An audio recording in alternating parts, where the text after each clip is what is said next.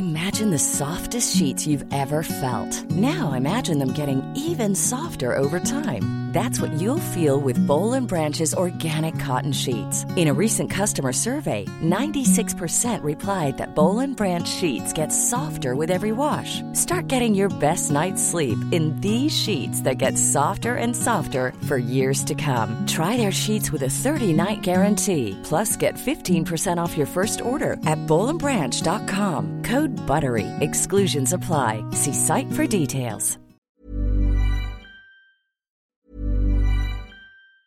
Quality sleep is essential. That's why the Sleep Number Smart Bed is designed for your ever-evolving sleep needs. Need a bed that's firmer or softer on either side? Helps you sleep at a comfortable temperature? Sleep Number Smart Beds let you individualize your comfort, so you sleep better together. J.D. Power ranks Sleep Number number 1 in customer satisfaction with mattresses purchased in-store. And now, save 50% on the Sleep Number Limited Edition Smart Bed for a limited time. For J.D. Power 2023 award information, visit jdpower.com/awards. Only at a Sleep Number store or sleepnumber.com. Hold up. What was that? Boring. No flavor. That was as bad as those leftovers you ate all week. Keke Palmer here, and it's time to say hello to something fresh and guilt-free. Hello Fresh. Jazz up dinner with pecan-crusted chicken or garlic butter shrimp scampi. Now that's music to my mouth. Hello Fresh. Let's get this dinner party started. Discover all the delicious possibilities at hellofresh.com.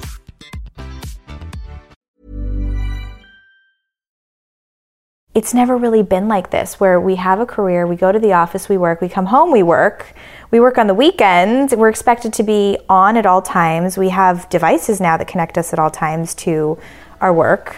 So it's really this stress of now actually having to find time to not work. Hello and welcome to the Not Perfect podcast. My name is Poppy Jamie, a recovering perfectionist and the founder of award-winning mindfulness app Happy Not Perfect. Like the app, this show is about hitting pause and taking time to look after our mind and soul.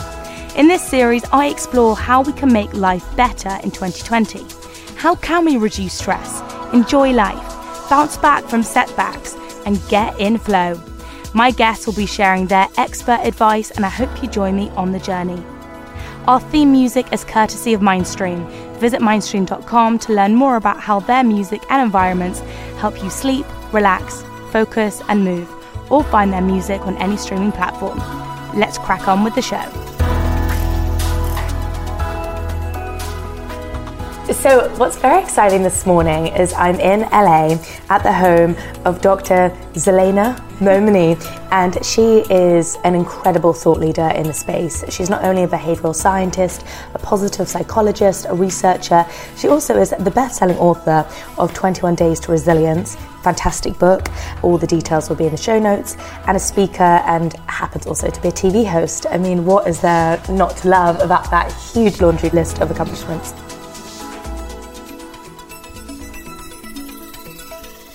So I'm excited to sit down to talk about mental fitness because I love your focus on that. Like with every interview, we start with 3 main questions. What is your favorite quote at the moment? The quote that's resonating with me most right at this moment is, you are not all over the place, you are in process. Which I love because I'm also pregnant with my 3rd child, due in a couple weeks, and I feel like everything is very frantic, and I love the fact that it reframes the lens with which we think about our world and how hectic our lives are. Instead of just being busy, it's like, you know what, we're growing, we're developing, we're doing what we need to do. We are in process. I love that because I feel I've been in chaos for the last few months. Yeah. So it kind of gives this like reassuring nod to chaos is actually okay. Absolutely. Chaos is life. Life is chaotic. It's about how we weather that chaos, how we are able to kind of dip into the ups and downs that matters. I actually read something you wrote when you said one of the biggest kind of myths we have right now is the fact that life should not be chaotic. Yes, absolutely. I think it's one of the cultural myths that's been perpetuated that I always like to sort of pop for people, and I always see their shoulders just relax, like whether it's groups of, you know, people in a room that I'm speaking to or individuals. It's like, oh, you're right. You know, balance doesn't really exist. When have we ever felt balanced, really? I think it's I mean, so right. And like there's all these like, right? Like all these experts, okay, here's how you achieve balance. And we're so stressed about actually becoming balanced that we're never actually balanced. So I feel like life is all about the vicissitudes and how do we effectively and efficiently prioritize the various aspects of who we are and what we do. So yeah, some weeks for sure, you know, my work takes precedent and my family falls to the wayside. Have I learned and practiced to be okay with that and to know that, you know what, another week it's going to shift? Yes. Does it take a lot of work? Yes. But then there's other weeks where my family takes precedent or I take precedent, take a little reprieve. So, you know, it's all about how do we, like, what's our purpose? What are we living for? And how are we effectively, you know, utilizing all the roles that we have versus like this crazy ideal of balance and like no chaos. Like, come on, right? I love this. This is giving me a lot of reassurance this morning. What's a life lesson you've been reminded of recently? I've been reminded to be a bit more patient. I too have a hectic, somewhat frantic life, and but I love it that way in a sense. It's what I've created, and I love the work I do, and of course I adore my family. So it's busy, but I'm learning to find joy in the pause and to slow down a little bit. It was funny because the new year just passed, and everyone, you know, it's like, what are you gonna do? What are your goals? What are your resolutions? And I was in an opposite mode because I was so pregnant, you know, and I was kind of slowing down. And it was weird. I felt awkward to slow down amidst when everyone else was kind of revving their engines and speeding up toward goals. And I was the one kind of falling back. But it sort of taught me that, you know what, this is the place I need to be at right now. And it was kind of beautiful to be more observant rather than just frantic and trying to rush toward goals that I knew I couldn't attain at this time anyway. So slowing down and being more patient is something I'm learning right now. That is really interesting because I feel that also touches upon how easy it is to compare our busyness to others on Instagram. Yes. And kind of assume that we should all be accomplishing the whole time. I think that it sets a really unrealistic bar. And I think really the only person we need to be competing against is ourselves, right? Yeah. So it's like, are we doing what we need to be doing? And honestly, are we also not doing what we need to be not doing, right? It's all about how well we can edit and curate our lives too. What are you able to say no to that gives you space and energy to actually thrive and flourish and do the things that you really do want to be doing? I couldn't agree more with that point. And personally, a challenge that I'm experiencing is having a good process to know what to say no to. What are your thoughts on that? That's a great question. I think firstly, before having sort of a blanket process, it's about really tuning in with yourself and knowing what your boundaries are, what your limits are, really taking sort of an evaluation of your relationships, who's in your life that feeds you and who is more draining and toxic, right? And we all have those people. And then from there, once you've figured out sort of, okay, this is what drives me, this is what I want to be going toward, these are the relationships that I want to be actually feeding, then you're able to say yes and no with more decisiveness, right? And knowing what you should be doing versus not. And I think the tuning in is the most important piece of that. How would you define happiness? You know, I started out as a happiness researcher and became quickly disenchanted with our obsession with happiness in our culture and realized that, like with balance, the happier people want to be, the less happy they really are. Yeah, right. We have all these things on our to-do list of how to be happy, vision boards, meditate, you know, and none of us can really get to it all. Yeah. And so we end up feeling like failures at the end of the day. We're happy failures. Yeah, and we're so caught up in like, the quest for happiness really makes us focus on our shortcomings versus when we actually are happy. Yeah. Happiness is a feeling, it comes and goes. It's feelings of joy, yes, and pleasure and things that we absolutely need to feel as humans. but we're so stuck on the wanting and the needing to be happy that we don't actually feel those little moments that come and go. You know, so I think happiness has been a little tainted for me over the years, and it sort of also led me to my work in resilience, because I was searching for, you know, if it's not happiness specifically that leads to all these positive outcomes for our mental health, then what is it? Like, what is this skill set that I need to be helping people hone? Because I used to be like a happiness expert, so to speak. Right. And really everything shifted for me when I figured out that it wasn't that people who are content and who are, you know, successful in their own right are happy all the time. In fact, their hardships make them who they are, right? And so it's the skill set of resilience that really actually matters. So the way I define happiness is a fleeting feeling and something very lovely and wonderful that sets off all sorts of great hormones in our body, but something that we also need to focus less on, and so that we can become more aware of when it does filter through our lives. So how do you define resilience? Because that's what I really want to chat to you today about your book. Fantastic. The way I define resilience is how well we're able to sort of weather our stressors. But really what resilient people do well is they're able to experience post-traumatic growth instead of post-traumatic stress. Wow, I love that term. So the key is they're able to take their pain and their challenges and actually strengthen from them. So it's not just the fact that someone experiences trauma that makes you resilient. I mean, we all know people who have gone through hardships, but who are still victimized by them, right? And who haven't really elevated from it or been able to grow from it, who are still stuck. That doesn't make you naturally resilient, right? Right.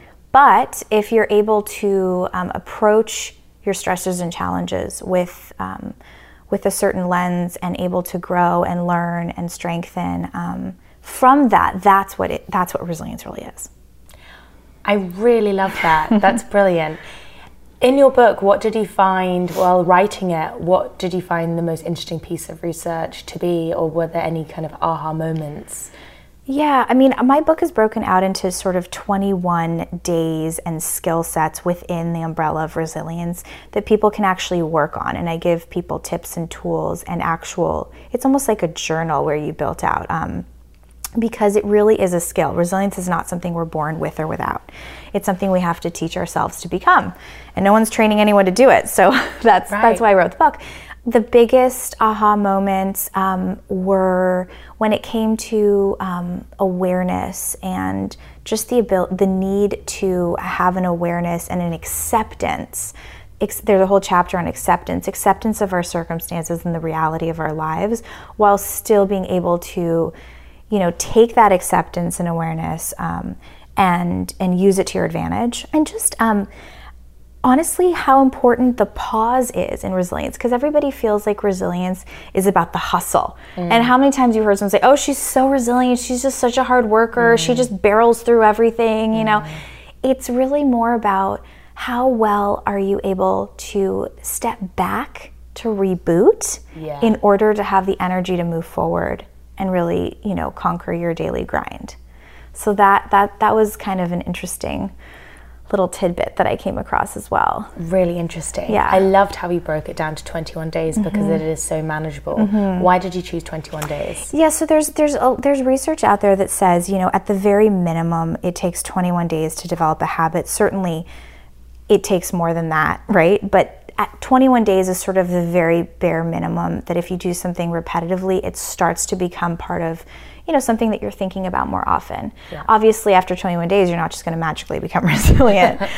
You need to work on it, just like anything that's worth doing, right? You don't just go to the gym for 21 days and expect yourself to look great. Right. We all wish. Yeah, right. Same thing with nutrition. So it takes time, but 21 days is sort of like the bare minimum to build something.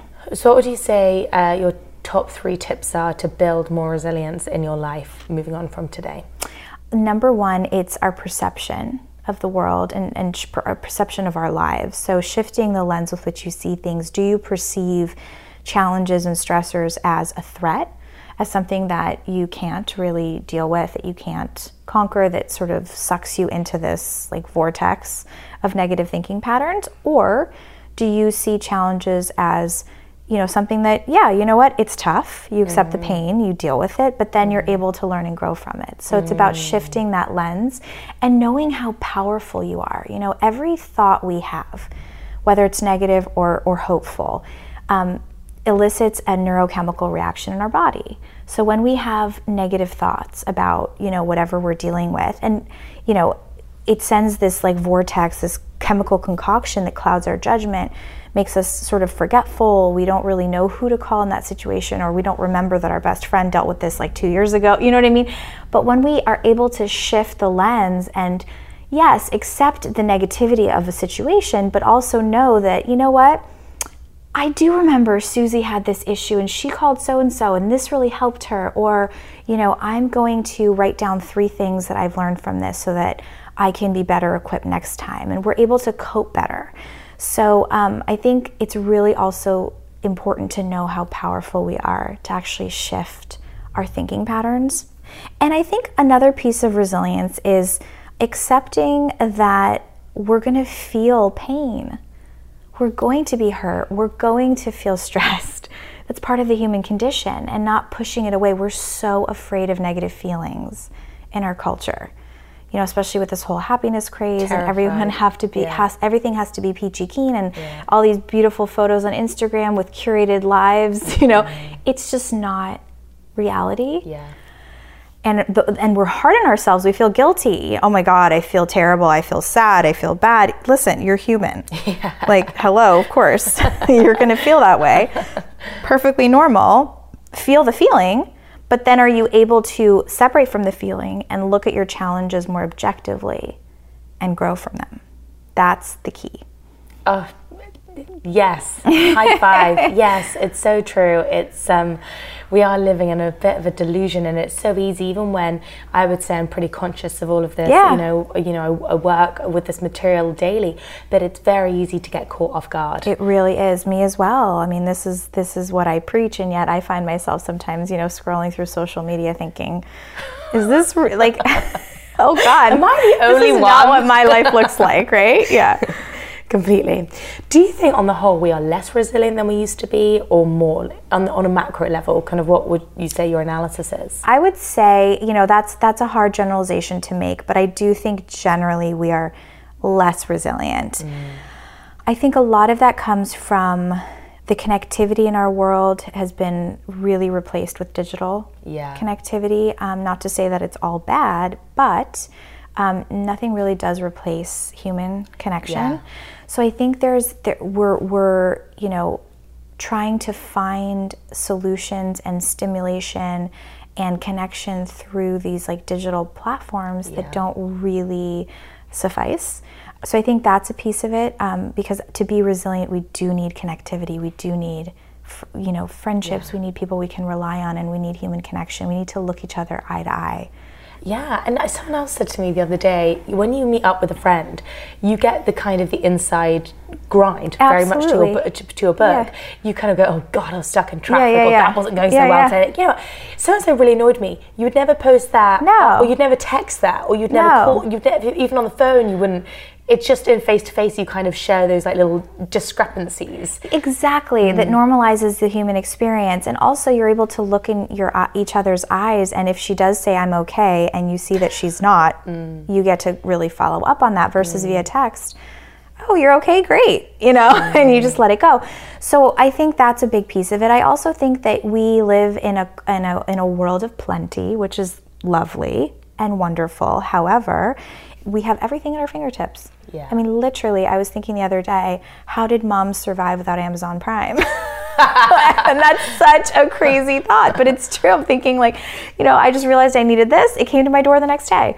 Like how, you know, but it's just this like alternate universe that yes, is helpful and beneficial in so many ways, but it also reduces our ability to invite challenge into our lives. Yeah. So it sort of forces us into this bubble where we can get really complacent not exercise our resilience muscles as much, right? So then these like minor challenges and stressors become major because we're actually not dealing with, you know, the big stuff and the things that we need to be, you know, that our generations past were actually dealing with. And that's progress. I get that. And there's great, amazing things to it. I'm not downplaying the globalization and how wonderful and all the inventions and the great stuff that's been happening. But I am saying from a mental health perspective, it's not helpful. Yeah. In a way, you know, I completely agree with you. The fact that we actually have to double down on these resilient skills is probably even more important now than even it was 25 years ago, because we probably were just naturally more resilient because our environment encouraged we were us to be forced so. to be, exactly.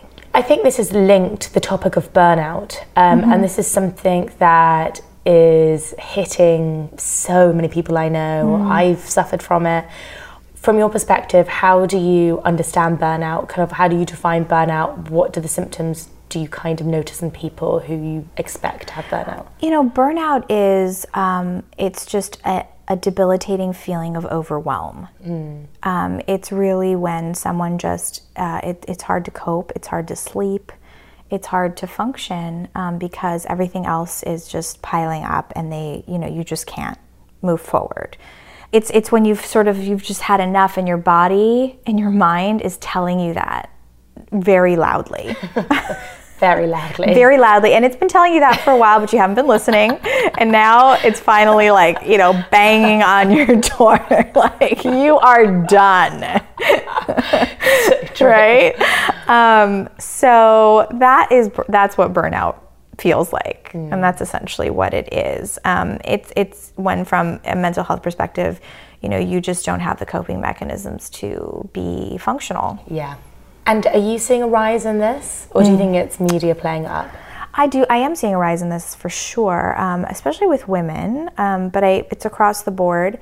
I think that we take on so much, and that goes back to our conversation about being able to say no to things effectively and efficiently. But I do think that you know, our work, our careers, it's never really been like this, where we have a career, we go to the office, we work, we come home, we work on the weekends, we're expected to be on at all times. We have devices now that connect us at all times to our work, right? So it's really this stress of now actually having to find time to not work. Whereas in the past, it's like, wait, when can I get to the office so I can get a couple emails done, right? It's the exact opposite. Now I'm having to talk to my clients about, okay, you know, when are you shutting your work off? What is your time out? What is your third space away from your work, away from your family for you? You know, things like that, to be able to encourage a sense of self through this whole process. That's a really interesting way to kind of understand it in terms of your third space, because you're right, we used to assume home, inverted commas, even probably the structure of it was time away. Exactly. But you're right. Absolutely not. Home has now become a virtual office for all of us. Completely. Whether or not we're working from the home. I mean, it is absolutely a virtual office. So now it's like, okay, even within our home, what room are we designating as our non-workspace? Like, is there even a room where you could do that? A lot of people can't. A lot of people even work in dining rooms, living rooms, family rooms. I mean, now we have laptops, devices, you know, it's like we're even now just binge watching Netflix and on our devices at the same time, right? Yeah. So it's really become this epidemic of, when can you find space for yourself? When can you just be with yourself, your thoughts, or a person or another relationship without, you know, your work infiltrating? And I think that's really why burnout has peaked so much, because it's just all the time everywhere and we can't really make space for it. We feel like if we're not working, we're missing something. Yeah. And we also sometimes don't have the strength or the desire, shall I say, to speak to, let's say we have a boss who expects us to be available 24/7. Right. Especially with women, it's hard to say, listen, I can't do that. That's not part of this. That's not what I signed up for. But this is what I can do. And if that's okay with you, then we can move forward.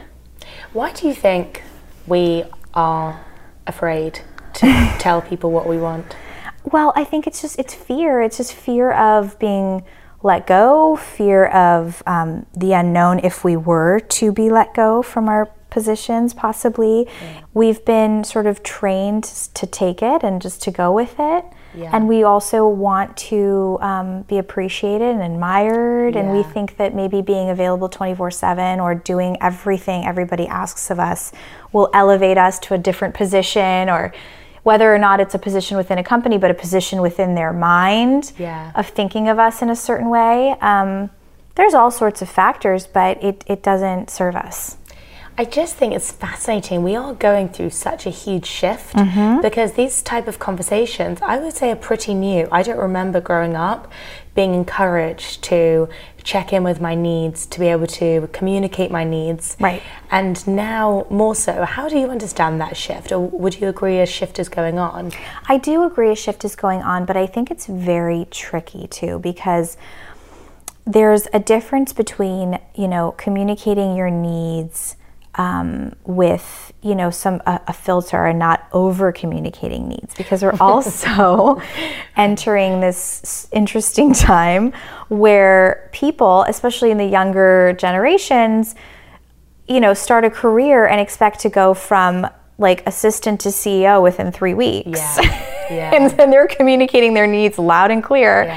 And now I'm working with corporate groups who are like, how do we deal with these people who come in and don't actually want to work hard? Like they want, and they're very vocal about their need for self-care and wanting to be virtual and going to yoga and doing all their meditation in the office. You know what I mean? Which on one hand can be great, but on the other hand, we do need to work hard. We do need to do what's expected of us and also excel beyond what's expected of us to rise.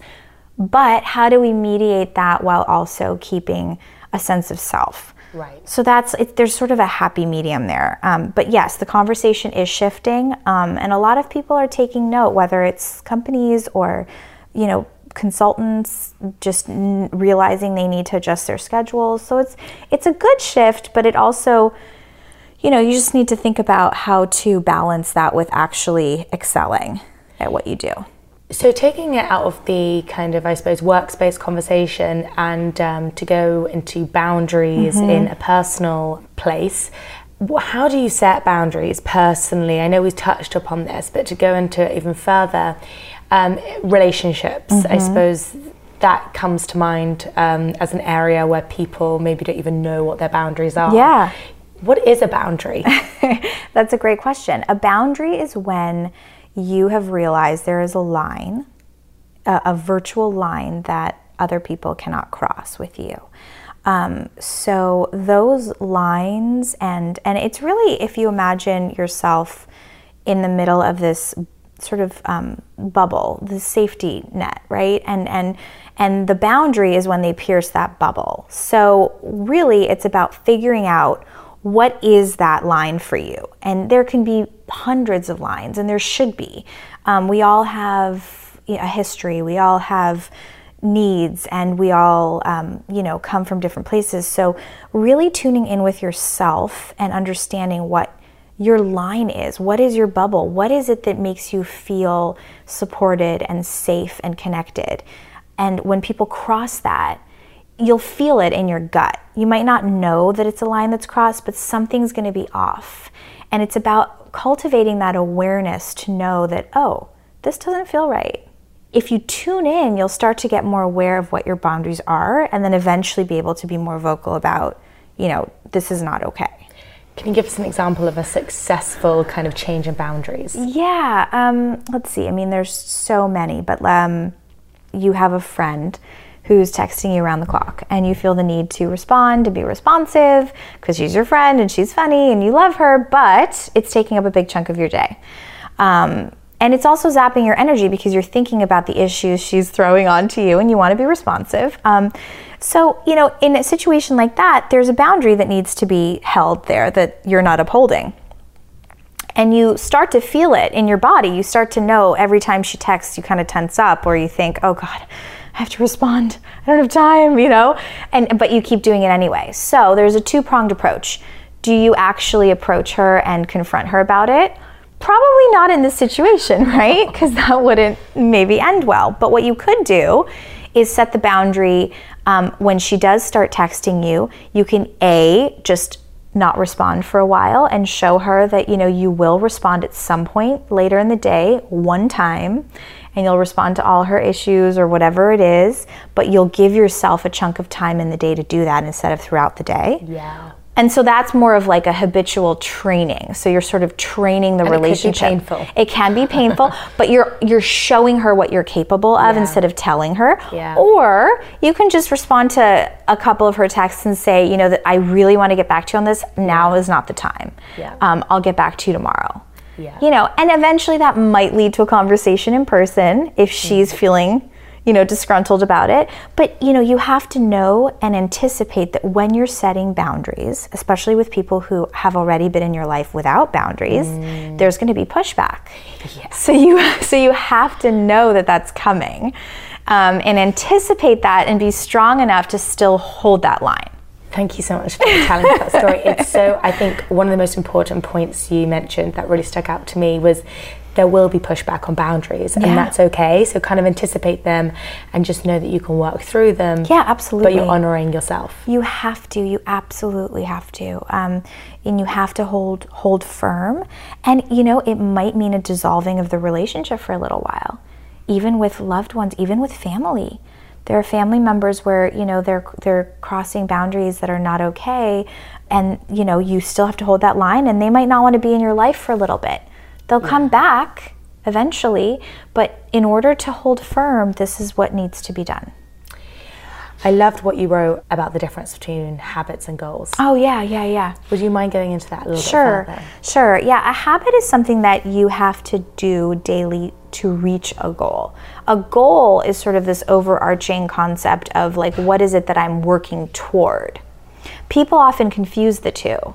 They think that, you know, having a habit is the goal. And while creating habits can be a goal, the habits aren't in themselves the goal. Does that make sense? Yeah. So like the goal, for example, can be, I want to become a healthier eater, or I want to eat a plant-based diet, or whatever it is, right? That's the goal. But that's not actually a habit. To get to that point, you have to institute various habits. So, for example, one habit will be, you know, you're going to empty your fridge of, you know, meat products. You're going to fill it more with fruits and veggies. A habit can be every Sunday you're going to chop up fruits and vegetables in glass containers and leave them out in your fridge so you can see them more easily. Those are all habits that help you get to a goal. It's so simple. But yeah, it was when I read it, I thought, that hadn't been communicated to me in that way. Yeah. And you go, hold on a minute, goals are so much easier to accomplish, because I think often we think about the goal, but we don't really think about the habits nedeed. Totally. Well, and that's why resolutions never work, because we have these like big picture, like, I'm gonna write a book. And you're like, wait, how do I actually get to this point?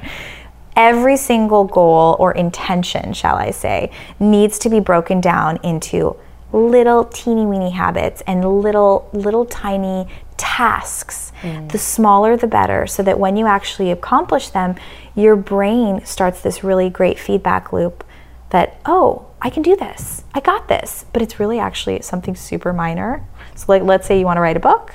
Your little task for the day is, I'm going to write one sentence. So you do the sentence, and you trick your brain into actually thinking that you're getting somewhere, which you are, but it's so small. And so the smaller you can really whittle it down, the better, and helps you become more confident in what you're doing. Mind hacks, I fully love them. So usually we finish off with a kind of a quick round, but because I love your Instagram so much, I've actually just chosen a few quotes that I'd love to unpack quickly before we leave. It's funny, my first one was actually the quote you chose. Oh, yeah, so I love that. Yeah, it was so good. You wrote, is what you're holding on worth the space it's taking up?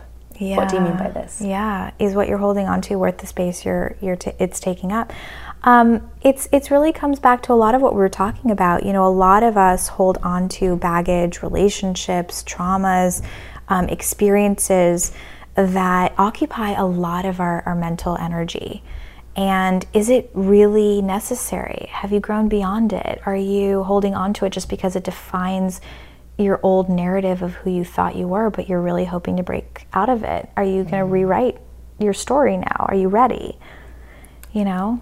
So yeah, it's important to kind of to let go in order to be freer to move forward.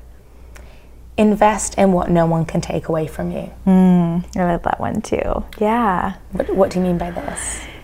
Invest in yourself, invest in relationships, invest in love, invest in these like intangibles, invest in compassion, invest in kindness, in connection. You know, these are the things that invest in your own integrity, clarify your purpose and your values. Those are things that no one can ever disturb. Lastly, what book would you recommend and why? There's a new book coming out about forgiveness by Katherine Schwarzenegger Pratt that I think it's just a really important concept of forgiveness that often gets overlooked. But I think that the spirituality of forgiveness and the acceptance of that can be really beautiful. I think, you know, there's a great book about emotional intelligence. I think it's called literally Emotional Intelligence. It's kind of an older book, but I think emotional intelligence and being able to understand the details of your emotional experience is important. You know, people often think that emotional maturity just comes with age, but obviously we all know that it's something we have to actually cultivate, and not just because you're an older, you know, person are you mature. So I think those are, you know, a couple that I would say off the top of my mind. Well, thank you so much for your time. Yes, really appreciate it. Thank you so much for having me. Filled us with wisdom, and I can't wait for us to be more resilient people going forward. Well, thank you for having me.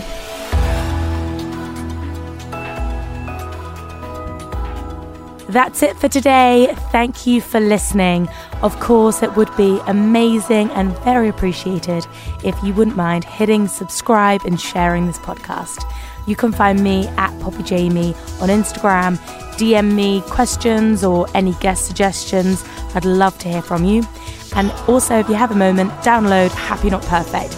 It's my mindfulness app that helps you manage stress, anxiety, sleep, and ultimately makes you feel happier every single day in less than 5 minutes. See you next time. Sending you lots of love and energy. Till then.